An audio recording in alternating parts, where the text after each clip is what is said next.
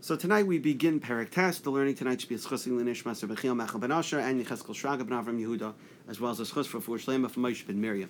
So after learning in Perek Tes about David's battles with Klal Yisrael's enemies, and we learned about the various officers in David's army, so David now was set with a secure nation, with competent advisors, competent officials. So now David is able to turn his attention to less important matters. One of these matters was a promise he had made to Yonasan back in Shmuel Aleph Parachav Pasuk Tezvav, where they promised each other that they would not withhold kindness from their children. In addition, David had made a promise to Shaul in Parachav Daled rather, that he would not wipe out Shaul's descendants. So David knew that Shaul's sons, 3 of them, had been killed by the Plishtim, and the 4th, Ishbosheth, had been assassinated, which we learned about by Bana and Rechab.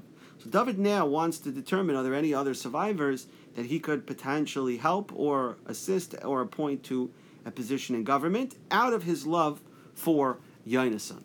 So Pasuk Aleph, Vayomer David, so David said to his advisors, Achiyesh Oid, is there any further remnant, Ashenoisa, that survived, Levei Shaul, meaning is there any other further survivor for Shaul that's alive? Yes, Chesed, so that I can do kindness, I can deal kindly with him, Bavar Yonasan, for the sake of my friend Yonasan. So David puts out feelers amongst Klal Yisrael to find out if there are any living survivors. So the Frek the Malbim, I don't understand. If David is the son-in-law of Shaul, and David's best friend is Yonasan, so David should know what's going on in Shaul's circles. He doesn't know if there's any survivors. Like, David knows the number of people in the family. He knows there were 4 sons of Shaul. They were all killed, 3 by the Plishtim and 1 by Bana and Rechav. So he should know, based on his knowledge of the family tree, if there's any remaining descendants. Why does he need to ask about it? So the Malbim answers his own pshat. He says that David knew that after Shaul's death, a lot of his sons went into hiding. Why? Because it was common in those times when a new king took over, it wasn't a descendant of the previous king, they would wipe out any potential rival for the throne in order to secure the Malchus.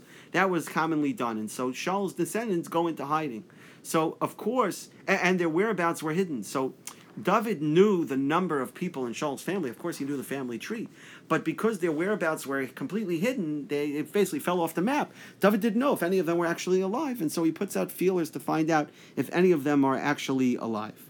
But certainly he knew of their existence. And we'll see, actually, interestingly enough, besides Mephibosheth, who is identified in this Perek Tes, there are 7 other living descendants of Shaul that are identified and presented to David later on in Perek Aleph. That's the Malbim's own pshat. The Malbim also brings down from the Abarbanel that David's intent was to appoint them as officers and judges in his court, and so therefore that's David's question. David's not asking if there's any survivors of Shaul's family. Of course, he knows, but he wants to know, are there any fit individuals, prestigious individuals that are worthy of being appointed of positions of authority in David's court, so that he can repay the kindness of Yonasan by appointing deserving members of Shaul's family to positions of authority. And that's the basis of the question. And that's why he uses the word Bavar Yonasan, that he's revealing basically the whole purpose of the question is that he wants to repay Yonasan's kindness. That's the purpose of the question. There's no ulterior motive there except to show chesed to Yonasan's descendants. The Mincha Katana adds on the words Noisar lebeis Shaul, this remnant of the house of Shaul, that even if he's not a direct descendant of Shaul, but some extended relative, nevertheless, David wants to know about him so that Esei Imay Chesed, so David can show kindness to that extended family member and repay kindness to Yonasan by honoring even an extended family member. So Pasuk Beis lebeis Shaul Eved, and to the house of Shaul there belonged an Eved Kanani, which the Mefarshim explained, the Radak and other Rishonim, that Ushmai Tziva, his name was Tziva, Vayikru Loyal David, so they summoned him to David, Vayomer HaMelech, so now David HaMelech repeats to him, because surely if Tziva, if there's a survivor of Shaul's family, Tziva, who's there, Eved Kanani surely would know about it, because Tziva would be that person's possession. So Vayomer HaMelech Elav, Ha'ata Tziva, are you Tziva? Vayomer Avdecha, and he said, yes, I am your servant. So Pasuk Gimel, so Vayomer HaMelech, so David says to him, Ha'efes oid ish lebeis Shaul, is there any survivor, is there any man left from the house of Shaul, V'yaseh imay chesed elikim, and I will do, I will perform for him chesed worthy of God. Here he adds an extra word, chesed, not just chesed, but chesed elikim. So V'yomer Tziva Lamelech, so Tziva responds to David, Oid Bein Liyonason, there is one remaining son to Yonason, but Nechei Raglayim, he's a cripple. He no longer has the use of his feet.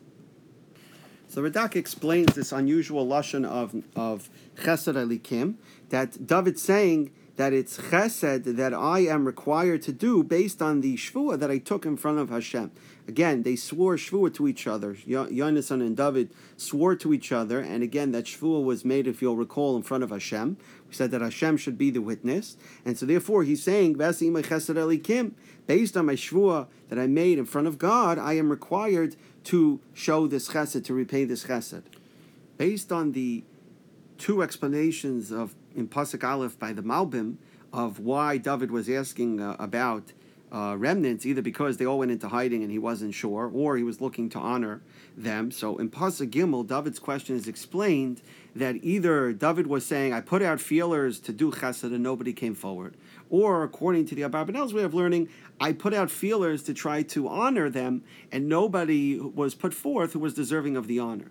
So therefore, David adds to Tziva, and he says, "V'yasa imay chesed elikim," meaning that anyone from the extended house of Shaul, even if they're not mizera Yonasan, and that's why he doesn't use the words in Pasuk Gimel, Bavar Yonasan. He's off of that. He says, even if he's not a descendant of Yonasan, but even if he's just from the house of Shaul, I'd like to show him honor. To which Tziva answers, yes, there is a son, surviving son to Yonasan, but he's Nechei Raglayim, he's a cripple, meaning that he's answering David, he's not roy of any honor, according to the Abarbanel. The honor that you want to show upon him, he's not deserving of it. He's a cripple, and he doesn't deserve to be appointed to any dignified position in your court. And the Malbim just adds that we will see this is a theme with Tziva. Tziva was not loyal to Mephibosheth, and he used whatever opportunity he could to disparage Mephibosheth to David. We'll see later on he even claims that Mephibosheth supports Avshalom's rebellion, which was not true. But at this point over here, he disparages him as somebody who's not worthy of any important position or any important, or any rather chesed from David because of his status as a cripple, trying to put him down. And we'll see that pop up again next time when we learn in Pasuk Dalid, where Tziva says that Mephibosheth is Beloi Davar, which literally means the name of a place, Loi Davar, but which Chazal say he was referring to Loi Davar, that he doesn't learn Torah. He's empty. He's a Amaretz, which again was not true, but Tziva making an attempt to disparage Mephibosheth to David.